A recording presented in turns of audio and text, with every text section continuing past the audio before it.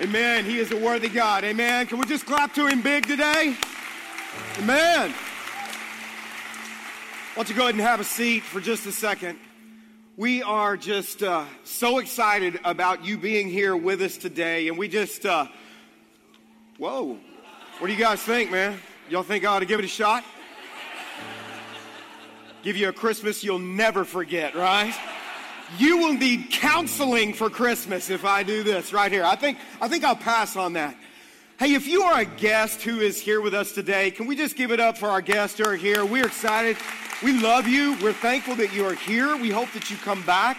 We hope you take time to just enjoy all of the great things that are outside these doors here. We've got great food, all kinds of activities that you can participate in and with. And so we're just so glad that you are here. Now, I need to let you know something. I love Christmas. Now, you would expect a pastor to say that, right?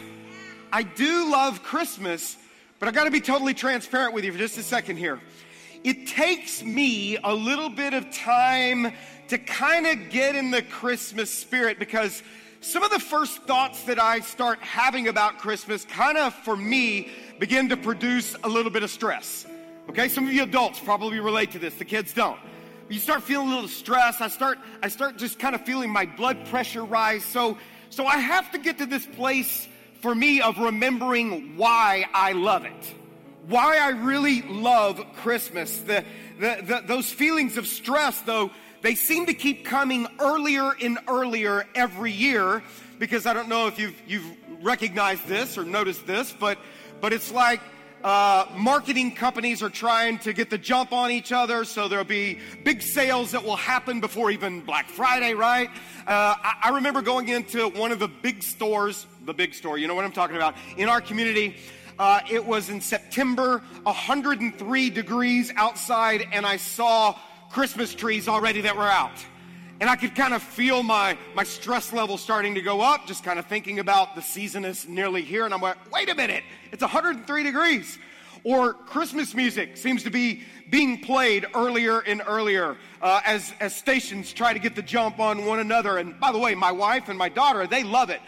We were in Arizona and on vacation and in June, and they're listening to Pentatonix Christmas, and I'm like, really? Okay. And so they can listen to it year round. And I mean, there's just, I start thinking about traffic. I start thinking about navigating, family, where we're going to go, where we're going to be at. And again, my blood pressure can just kind of start to rise. And my son, he's a little more like me. It takes a little time to get into the Christmas spirit. He sent me this image, and I thought it was kind of appropriate, maybe a little whirly there, but it's December, fat boy. I mean, the turkey's saying, it's my time right now. He sent me another one that the turkey was saying to Santa, stay in your lane, right? Because it seems to just keep coming earlier and earlier.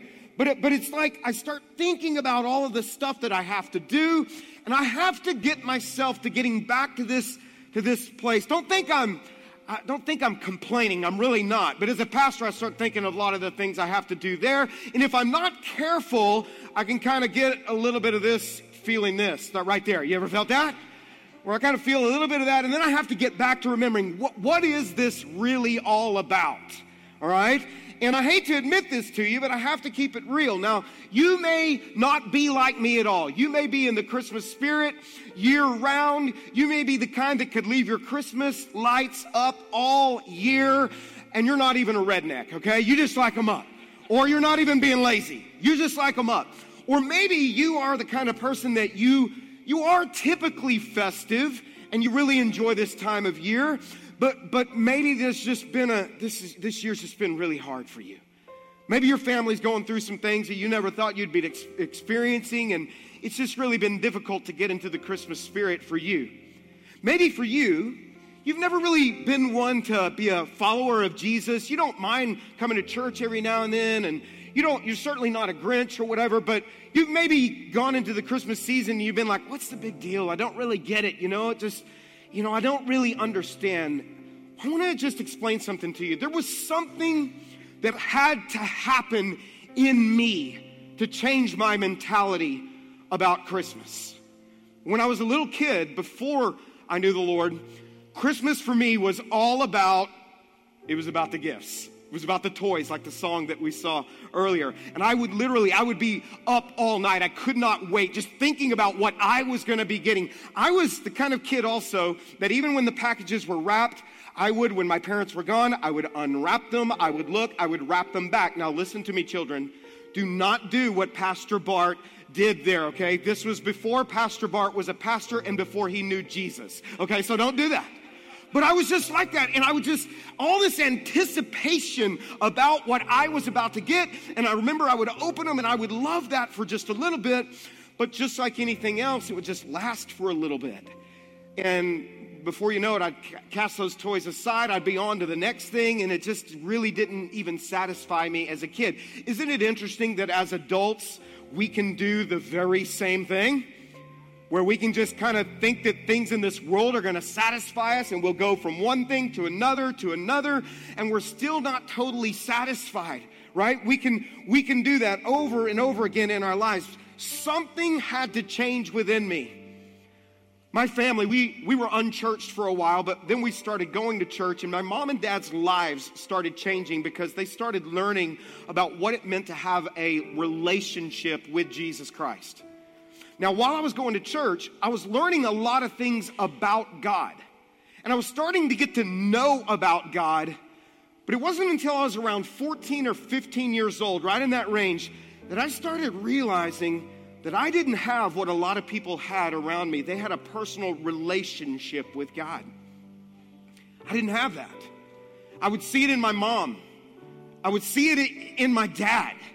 And I saw a difference that was happening. And it wasn't until my mom began to share with me, Bart, there's a difference in just being a religious person and kind of going to church. There's a difference in that, and actually not just knowing about Jesus, but actually knowing him in a relationship. And she led me into this time where I prayed and I placed my faith in Jesus, and something like happened. It's like I came alive, where I was in this place where I was kind of spiritually dead. Not kind of, I was, because the Bible, I learned later, said that about me. Someone finally shared with me what it meant to have a relationship with God, not just religion.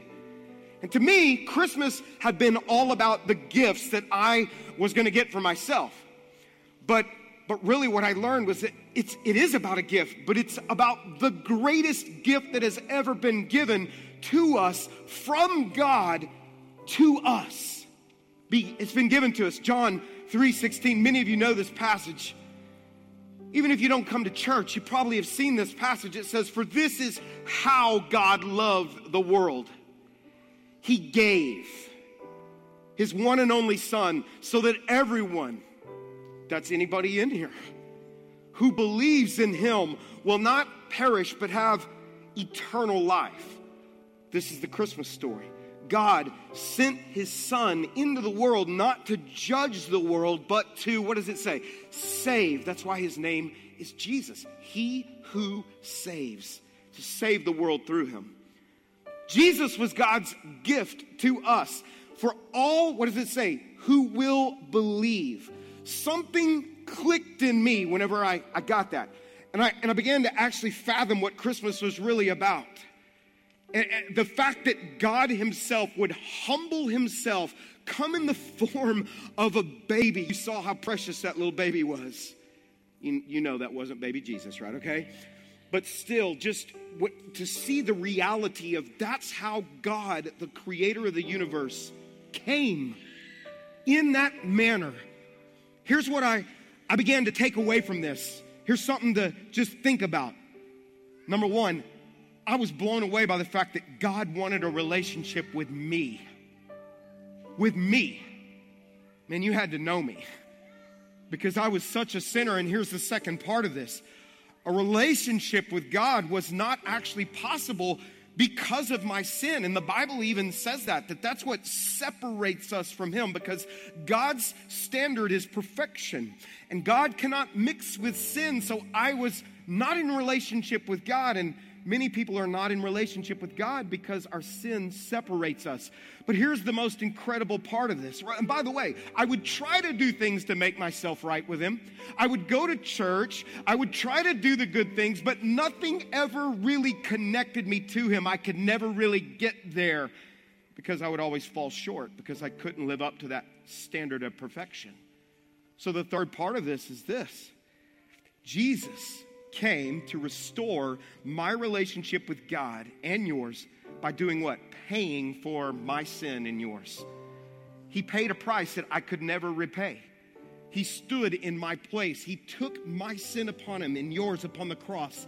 Not only was I born a sinner, I was a participant, a willing participant in sin.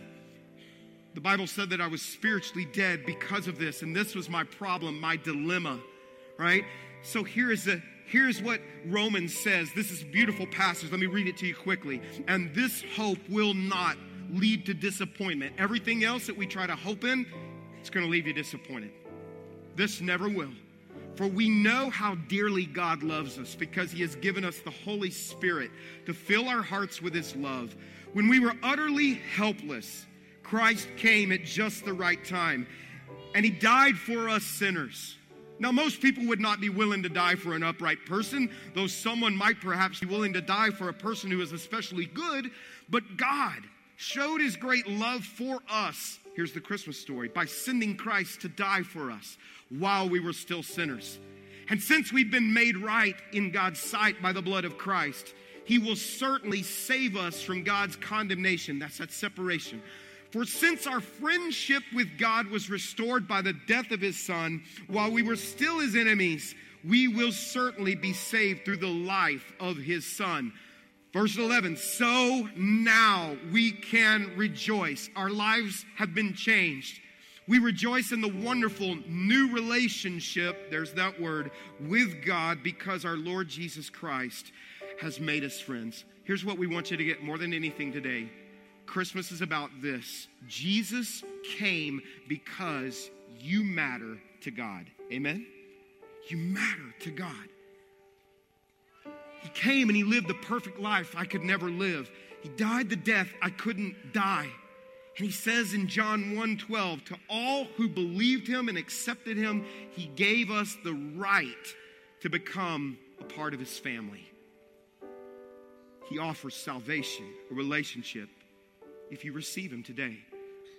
Whenever I got this, here's what happened. That person who was dead came to life. The person who was in darkness was now in light. The person who was spiritually blind was now made to be able to see. And I want you to know that my life has been transformed and changed by Jesus because of his grace. Aren't you thankful for that? So here's what I want to do. I want to just offer you an opportunity to pray. Can we just bow our heads right now as we close this service out? There are some of you that you have already placed your faith. Many of you have placed your faith in Jesus today. What I encourage you to do right now is just in the stillness of your heart, rejoice in this salvation that you already have because of God's grace. Tell him thank you right now. Thank you for coming to save us. Ask him to give you a joy. No matter what your circumstances are in life, ask him to give you joy.